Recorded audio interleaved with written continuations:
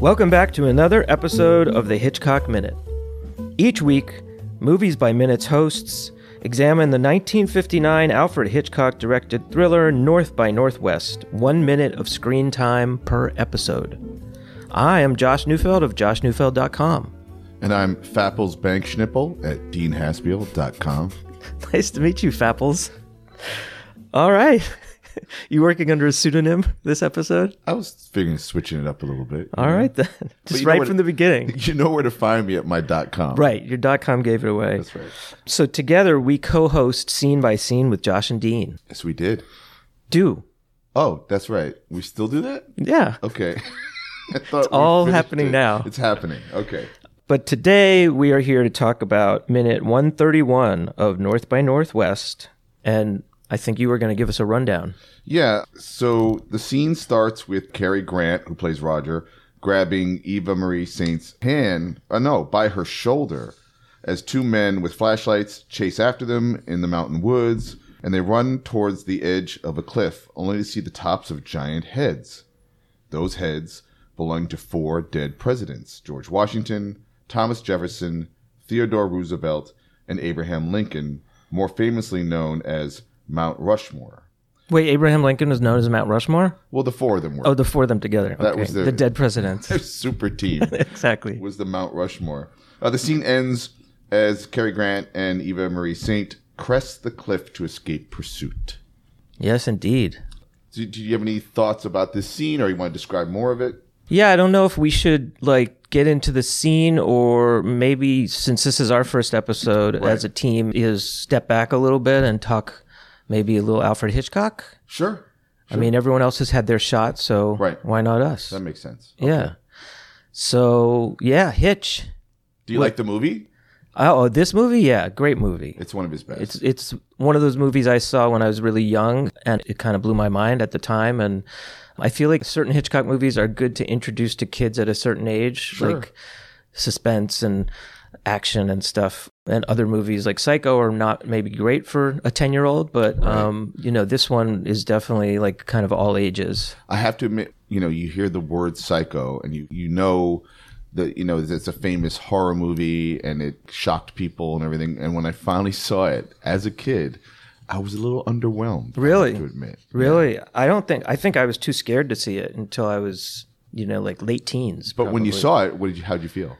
I think it was still pretty effective. It was. Yeah, because I had pretty much avoided knowing anything about it. So, the fact that the heroine dies in the middle was a shock to me. That was great. And then the first scene with the reveal of the mom's body, right? Well, no, that's the very end. Yeah. If I'm correct. The very end. I mean, that reveal to me was like it's been horrifying. him the whole time. Yeah. Spoiler. Sorry. Yeah. That's okay. We're not doing the Psycho Minute. That's right. But we just ruined it for people who haven't seen it yet. Well, if you're listening to this in the future, go back and don't listen to the previous 20 seconds. Wait, it can't really do that. All right, we'll put something in before this that'll warn people not to listen to the next 20 seconds. No, he won't. Oh, all right. Well, sorry. Well, anyway, it is one of my favorite movies. I actually saw it recently, not for this podcast. North by Northwest, yes. Just on my own. And when I saw this again after many years of having not seen it, I was pleasantly surprised of the new stuff that you can see in this movie. Mm-hmm. Obviously, there are famous scenes in the movie, like the airplane scene. Yeah, a classic scene. This scene we're covering right now. Mm-hmm. But there's a lot of funny, and it's funny. There's some funny bits. And it was this time around with more adult sensibilities. And I think we were talking about this before we started recording, is that Cary Grant's protagonist is kind of a ooh la la. He's a little jerky. He's kind of a miscreant. And I know he's an ad salesman, right? Yeah. Or an ad executive. Yeah. Like a Don Draper Mad Men type. Right. And in a way, I think that was kind of brilliant because what it did is it allowed that type of character with that personality to be in certain kind of situations that he could talk his way out of, or, resource his way out of in a certain way. The scene with the auction, was really interesting. Yeah. Because you don't know what he's really doing until you realize, I'm sure they've covered this in this podcast. Yeah. And covered it very well. hopefully, probably, yes, you're right, Josh. We're playing with time here, folks. But yeah, no, there were just so many more rich scenes, even when he's getting drunk in the beginning of the movie and that bizarre car chase. Yeah. That's with the rear projection. I love it. And I wish they did all car chases that way now, like again. Where the protagonist was drunk? Drunk with, that fake, background happening because it's just funnier, Well, that is something that is definitely a big part of all Hitchcock movies. His humor is always in there. But I remember, I don't think when I first saw it, because I really was like 10 when I first saw this movie, and I think I just was totally like stupefied and amazed. But I think when I saw it later, maybe as in my 20s, I kind of was a little thrown off by the humor. Like the way it's brought in at times took me out of the suspense of the movie at various times. It's a hard balance. Do you ever feel that way, or do you think like he strikes it just perfectly? I think that he's cheeky. I think Alfred Hitchcock's dirty little secret is that, well, not even dirty little secret, because if you watch Alfred Hitchcock Presents, the way he intros and outros those half-hour episodes, he's being a silly little naughty man. Yes. And I feel like that's perfect. Actually his persona, And so he would insert that into these films. And so I don't think there's anything funny about Psycho, like not even I agree. I don't think so. But a lot of his movies have humor. In fact, I was watching, in that slate of watching Hitchcock with my girlfriend, we came across Frenzy. And, it's about a murderer who rapes and strangles women, which cheerful topic. Is awful. But there's like a 7-minute scene in the middle of that movie with the chief officer who's having dinner with his wife, kind of like explaining, the details, to probably to the audience that's trying to catch up. And it's one of the funniest scenes I've ever seen. And I was impressed at Hitchcock's ability to create humor in a very, cheeky way, as I said. And it kind of reminded me of almost like a Coen Brothers movie in a way. How they balance, like menace with humor and comedy and, Well, exactly. Constantly. I can't imagine the Coen Brothers existing without Hitchcock. Like they were so clearly an influence on, he was so clearly an influence on them. On them. They could Blood Simple. Right. And sometimes, might as well be a Hitchcock movie. Absolutely. And I feel like sometimes when you see contemporary filmmakers, who they were influenced by, it almost gives you a better sense of how to read and view the older masters. And that is a little bit of a problem I have. And I think we've talked about this before when we were talking about like other movies in American Splendor, is that I have a hard time seeing a movie through any other lens other than the present moment that we're in. Oh. And I think you're able more to throw yourself back into the context of the time that it was made and sort of see it in that. Absolutely. Whatever. If this movie was made in 1959, you're seeing it more from that perspective, whereas I see it from 2020. Right. I have 2020 hindsight. Yes, you do. Especially this year. So yeah, it's but like why I think can't you as contextualize? Why can't you do that? Or why it's just hard for me. Well, I think knowing the things I know, and like certainly knowing, for instance, like the way that Hitchcock treated his stars, it's pretty infamous that he was pretty Tippi brutal. Hedren, right? Yeah, Tippi Hedren has talked about that, and I know other actresses too. And just the portrayal of various types and stuff. It's hard for me to just be like, oh well, that's the way things were back in the 50s, Right. But I try, and it's just like I can't stop feeling the current social and political climate, I guess, especially in a political and social climate like we're in now. So in the scene that we're covering, the last 7 minutes of the movie, do you feel ultimately that, and this is a little bit of a spoiler, we haven't gone ahead, but do you feel ultimately that maybe Eva St. Marie should have just saved herself? Oh, Eva Marie Saint, sorry. The Saint Marie would have saved. Saint Marie would have saved Maria Saint. Well, let's not talk about that until we get to it. But I don't feel like I had a problem with it. Yeah, of course. But no, I think in these minutes, there's nothing objectionable about them, unless you really want to get into like, women's roles and, a fashion victim or something like that. Right. But getting back to Hitchcock and humor, sure. I think my favorite Hitchcock movie of all, it's one of my all-time favorite movies, is Rear Window with Grace Kelly and Jimmy Stewart. And that movie has a lot of humor in it, but it's also super tense and exciting. And what I also love about the movie is the constraint that it's under. And I feel like Hitchcock did that in a number of films where he's like, I'm going to shoot this entire movie inside of an apartment room, or on a lifeboat. My favorite Hitchcock movie is Rope. Mm-hmm. And what you're kind of describing is theater. It's play. Now, Rope famously has like no cuts, or it has like very what's the deal with that? I think at the time the technology was that you could only shoot 16 minutes of film. Something like that. Right. Before you had to change reels. Right. So he timed it and staged it so that every take was about 60 minutes long. That's amazing. Somebody might step in front of the camera. Right. And then they would start it with them stepping out of the camera. Right. And it appeared seamless. Wow. The entire thing. I watched it once knowing that, but not being a sophisticated enough viewer to really appreciate it. I feel like I need to watch that movie again because I feel like I would definitely... Listen, despite... Like, there's a new movie that just came out called 1917 that I believe is in one take. It's supposed is that right? to feel like it's one take. Oh, okay. Like a 2-hour movie or something. And I haven't seen it yet, but it sounds great. It's Sam Mendes? But with that trick aside, Rope is one of the best written movies I've ever seen. And you were saying it was originally written as a stage play? No, but it just feels like a play. Way. Just like, Tarantino's Reservoir Dogs is like a play, or Hateful Eight is like a play, Rear Window is kind of like a play. You could have probably staged that. I think a lot of Hitchcock's best work could have probably done well in the theater because it's human interaction and it's like deception. People lying to each other constantly, trying to figure that out and then letting the audience in on it. So the audience wants to tell the protagonist, no, wait, you should have paid attention to this other detail. Right. Which is something that I think Hitchcock was really good at, was letting the audience in on the secret. Yeah. And that builds a suspense, obviously. Creates suspense and tension.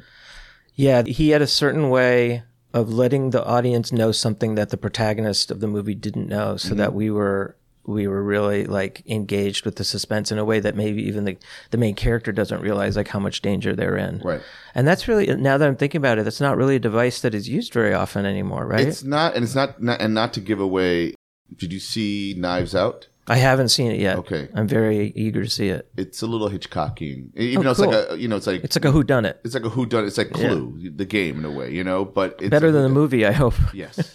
No, it's a great. Doesn't have multiple endings. No. Okay. No, but I'm really don't spoil anything because I do want to see it. It's great.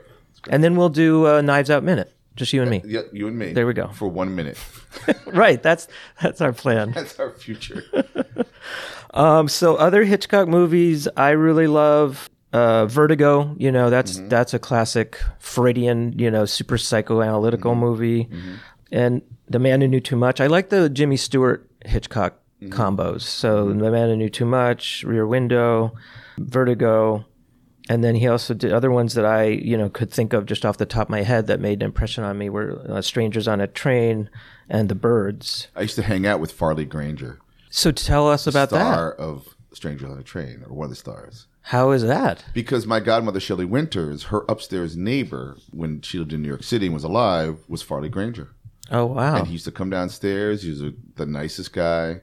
And, of course, I'm a kid, so right. I don't really know Had you even Farley seen Granger any is. of the movies that either of them had been in at that point? I probably had, because my father is a cinephile, and he used to sit me down and be like, you have to watch this movie, you have to watch that movie. Right. And if he knew, and I knew I watched Shelley's movies as a kid. In fact, she took us to the premiere of The Poseidon Adventure and had to explain to us how she dies in it, but that it's just acting, clearly, because she's alive taking us to the movie. Right, right. Prepared us for that moment. Wow. And then Farley was in Strangers on a Train. I think he might have done two Hitchcock. Oh, yeah, Rope. He's one of the stars of Rope. Oh, wow. As well. But, again, 2020 hindsight, imagine the conversations I could have had with him today had I known back then and he were alive. I mean, you were so stupid. I was dumb. Yeah, I mean, that's right. What was wrong? No, what I was ignorant. Yes, yeah, okay, the literal definition. So your godmother was Shelley Winters, and your dad famously had a relationship, like a friendship with Marilyn Monroe, right. And Jane Mansfield, and tons of other blonde bombshells, and met Shelley, I think, through Jane Mansfield, actually. Okay, and then she became like a family friend, and then when you were born, she said, decided she was like my godmother. That's so cool. That's right. But you never actually had close contact with anybody who was in. Well, Farley Granger was in Rope, but right. I'm trying to make like the Hitchcock connection. Oh, right, the Hitchcock. It's sort of like 2 degrees of separation as Sure. opposed to the normal 6 degrees. No, absolutely. And no, I never met. Well, when did Hitchcock die? 70s? And I think in the 70s. And I did watch his last movie, Family Plot, which is, for all intents and purposes, more a comedy than a mystery, which was kind of interesting. I feel like he was leaning towards being funnier in his latter years. Right. Because that was natural to him, I think. I mean, I see it all over He his definitely work. was very droll. Yeah, Yeah. absolutely. Well, maybe we can talk more. I have a couple of anecdotes about the droll side of Hitchcock. By the way, he died in 1980. That maybe we can get into next episode. Absolutely. Well, I want to say one more thing about the scene, please. unless you had some thoughts. No, I definitely want to just break down the scene a little bit more before we move on. Well, one thing I noticed is that the scene obviously takes place at night and is lit mostly in a blue hue. Mm-hmm. And it seemed like the henchmen were wearing dark suits except for these flashlights, this menacing kind of, color, while Cary Grant shines in a white shirt and Eva pops in a chic orange travel wear. It's probably a design choice so that the viewer could identify them easily from far shots, from far away shots. Right. And that's actually a trick I use in my own comics, I try We to were just talking about coloring today. That's and right. We're both professional cartoonists. That's right. And you're working on a project where you're sort of knocking down the color concept. Right. I'm limiting the color palette. Right. And making the world a certain kind of hue, which in this case is like a blue hue, which is, similar to the scene. Blue Hue, he was one of Robin Hood's band of merry men. So Josh is a You just failed keep comedian. Failed comedian. And yeah, so I use that trick as well in my own comics, which is to like give each character their own kind of primary color or something. Yeah. So when I draw them, small or far away or clumped together, you can identify which character is either doing what or saying something. Right. So. And in this movie has been talked about a lot for the clothes, particularly the suit that Cary Grant wears throughout most of the movie. Like he's famous. Well, first of all, he was famous as being like a real clothes horse and always like looking awesome in his movies. So in this film, for most of the movie, he's wearing this classic gray suit, even in the scene where he's shot at by the airplane. And I'm sure, some of our previous teammates on this podcast have talked about his suit, but it is interesting that for this latter act of the movie, they took him out of the gray suit and he's wearing like this black pants and white shirt, which I think you're exactly right. They were thinking it would help him pop against the side of the Mount Rushmore. But it is interesting that a lot of the antagonists in the film are also wearing gray suits. So it's like it was such a thing in 1959 or 1958 that a man in a movie would be wearing a gray suit of some kind or another. And again, because not only it was a way to design the last scene so you could see who's who from these far away shots. Because, if you're going to shoot at Mount Rushmore, you got to show Mount Rushmore. And it's incredible, some of the shots they got. We could talk about this later, but are they made up? Were they on a set for a lot of it? Yeah, let's talk about that next episode. Okay. We'll tease that. All right. We'll tease that for next episode. Sweet. But yeah, further stuff in this episode. So it starts with her shawl getting caught on like a branch, and then them like, I guess it's sort of a building tension moment. Like, oh, they're not getting away as fast as they could. Well, you always have to stumble in a chase. Right, you always have to. So that the bad guys can get closer to you. Exactly. So yeah, I was wondering if there was some significance to it other than that, or if it was like symbolic somehow that this red or orange shawl is like caught in the tree and then they, have to leave because they never come back to it. It's not like because they're trying to get rid of some clothes. So when they're dealing with the other aspects of this scene later on, Yeah. I think it's easier to shoot with less cumbersome, clothing. It's interesting. I wonder then if it was something that was written into the script or it was more like something they figured out when they were blocking it and shooting it. It might have been a blocking thing. Interesting. And then it's very funny and not realistic and we'll get into this more, but the premise of this is that Van Damme, the James Mason character, is so well off that he has this house on the top of Mount Rushmore. And there's also an airfield up there, a private airfield. And of course, in real life, if you look at the pictures of Mount Rushmore, it's like just a wilderness area. And there's actually like a big rock face that goes up behind even the carved area. So like if you're looking at it from below, you only see the tops of the heads of the presidents Right. and then the sky. But if you look at it from another shot, it's set back and then there's more cliff face that goes even farther up. So there's no way that, that makes any sense, because the way it works in the movie is they're just running from his house basically, and they just get to the top of the monument. Right. Well, supervillains can do almost anything. Yeah. Well, it's supervillains. That reminds me of the scene in Superman 2, I think it was, where General Zod and his two super cohorts use their heat vision to blast off the faces of the presidents and replace them with their own faces. That's right. So, there's the Mount Rushmore connection.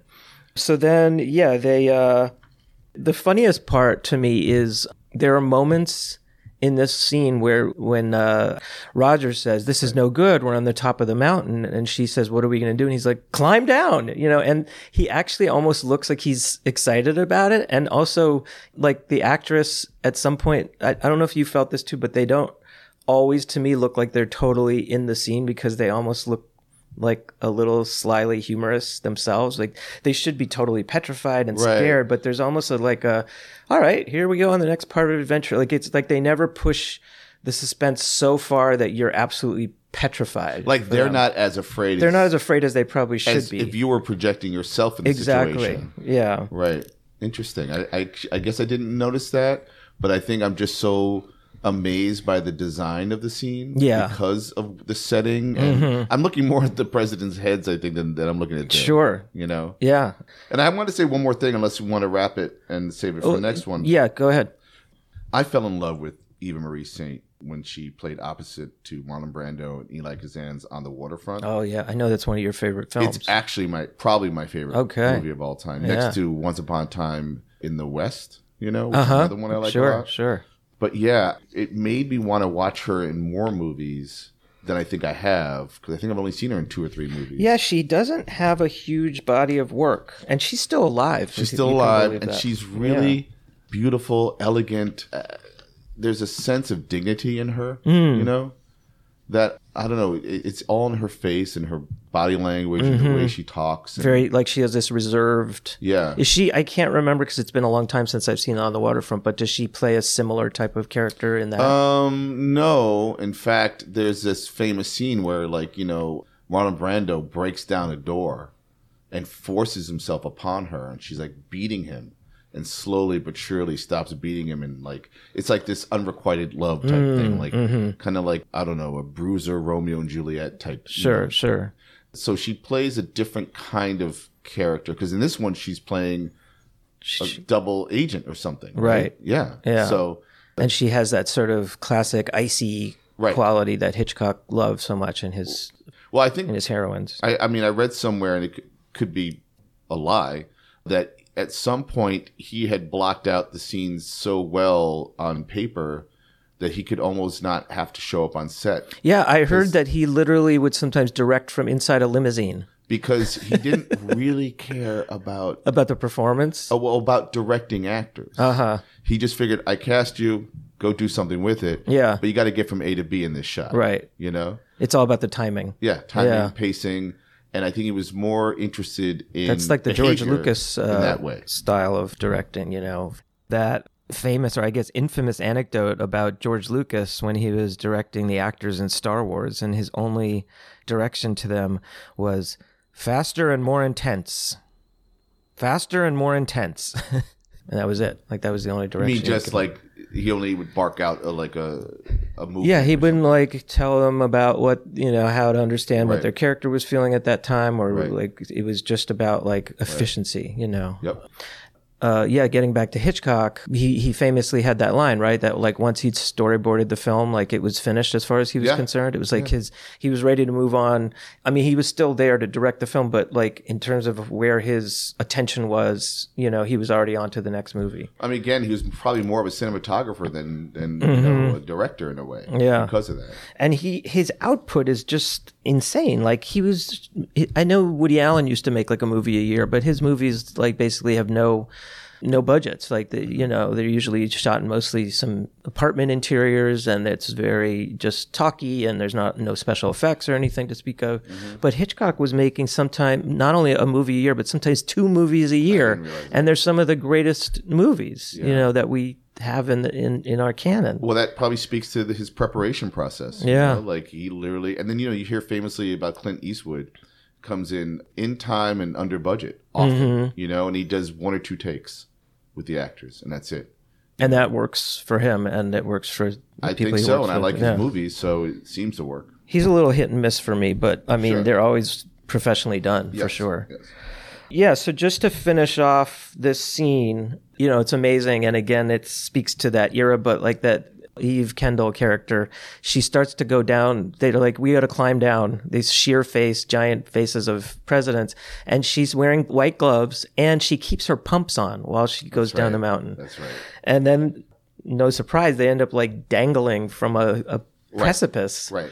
And it's really sort of like, what's going to happen next? Are they planning on like dropping 30 feet and then they're going to get down from there? Or like, So in putting yourself anxious to know. in their shoes and gloves, Yes. I did notice, and it starts here in this minute, that you see that parts of the sides of the mountain or the carved mountain has grooves in them. Yeah. I was wondering, is that true to the real? I think it is, because I've seen some pictures. We'll get more into it maybe next episode, but I've seen pictures of the way that they carved it. And it was with these giant power tools, basically, where they were just like hacking at the granite of the cliff face.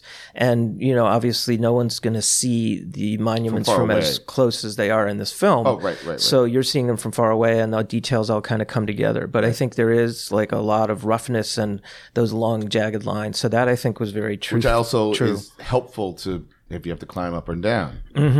Yeah, that's true. I don't think it was intended for that, but that was the effect. So, and also I wondered if you thought there was any significance that they climbed down between the heads of Washington and Jefferson, or is that just expediency for, that was like, it looked like a good spot for them to actually try to escape? I think we're going to have to ask the filmmakers. Okay. So I'll call Hitchcock and you call Cary Grant. Yeah. And we'll get back tomorrow. We'll get back to it. Okay.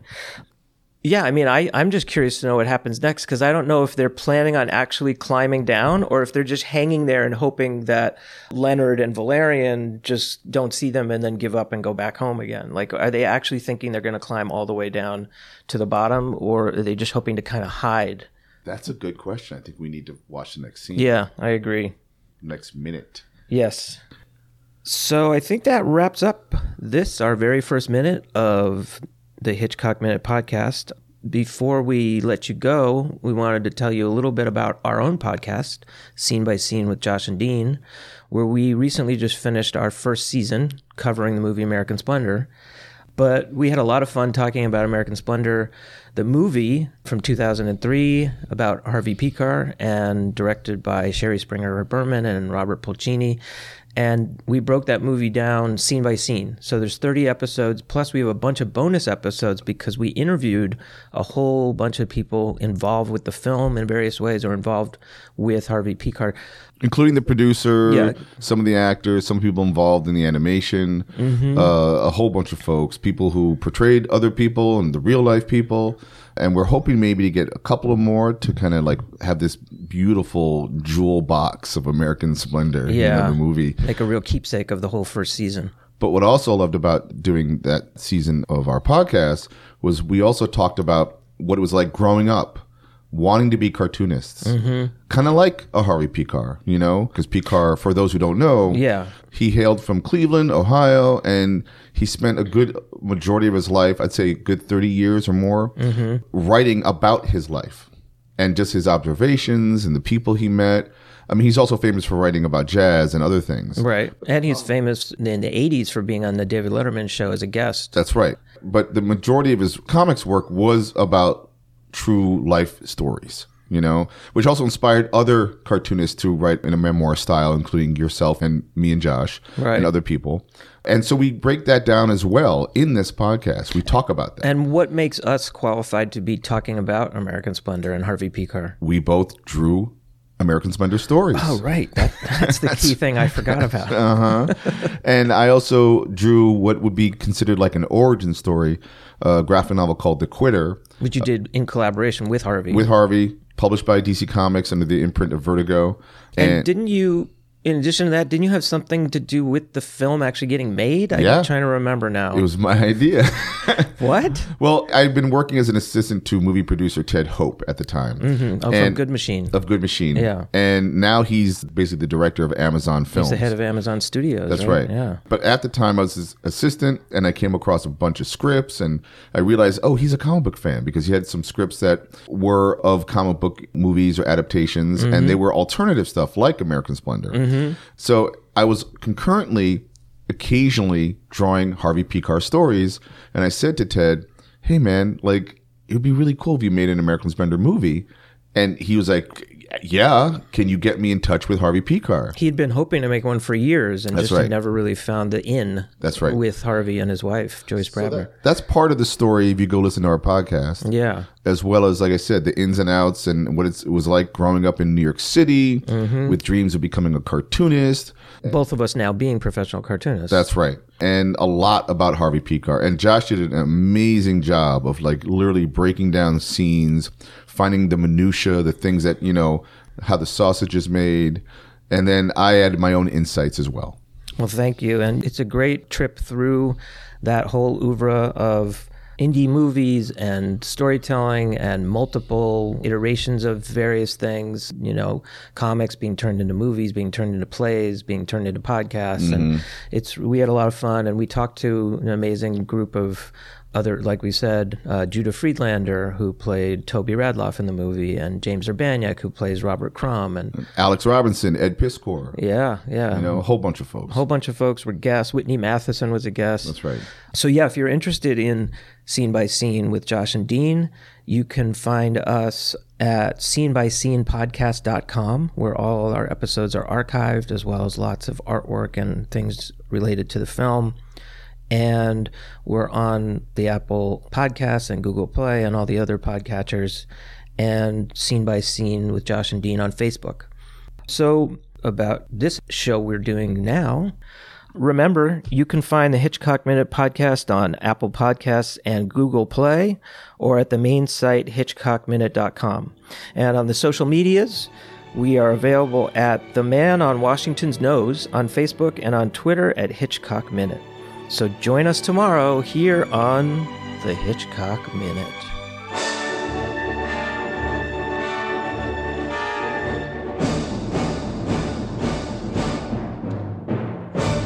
Goodbye, Mr. Thornhill, wherever you are.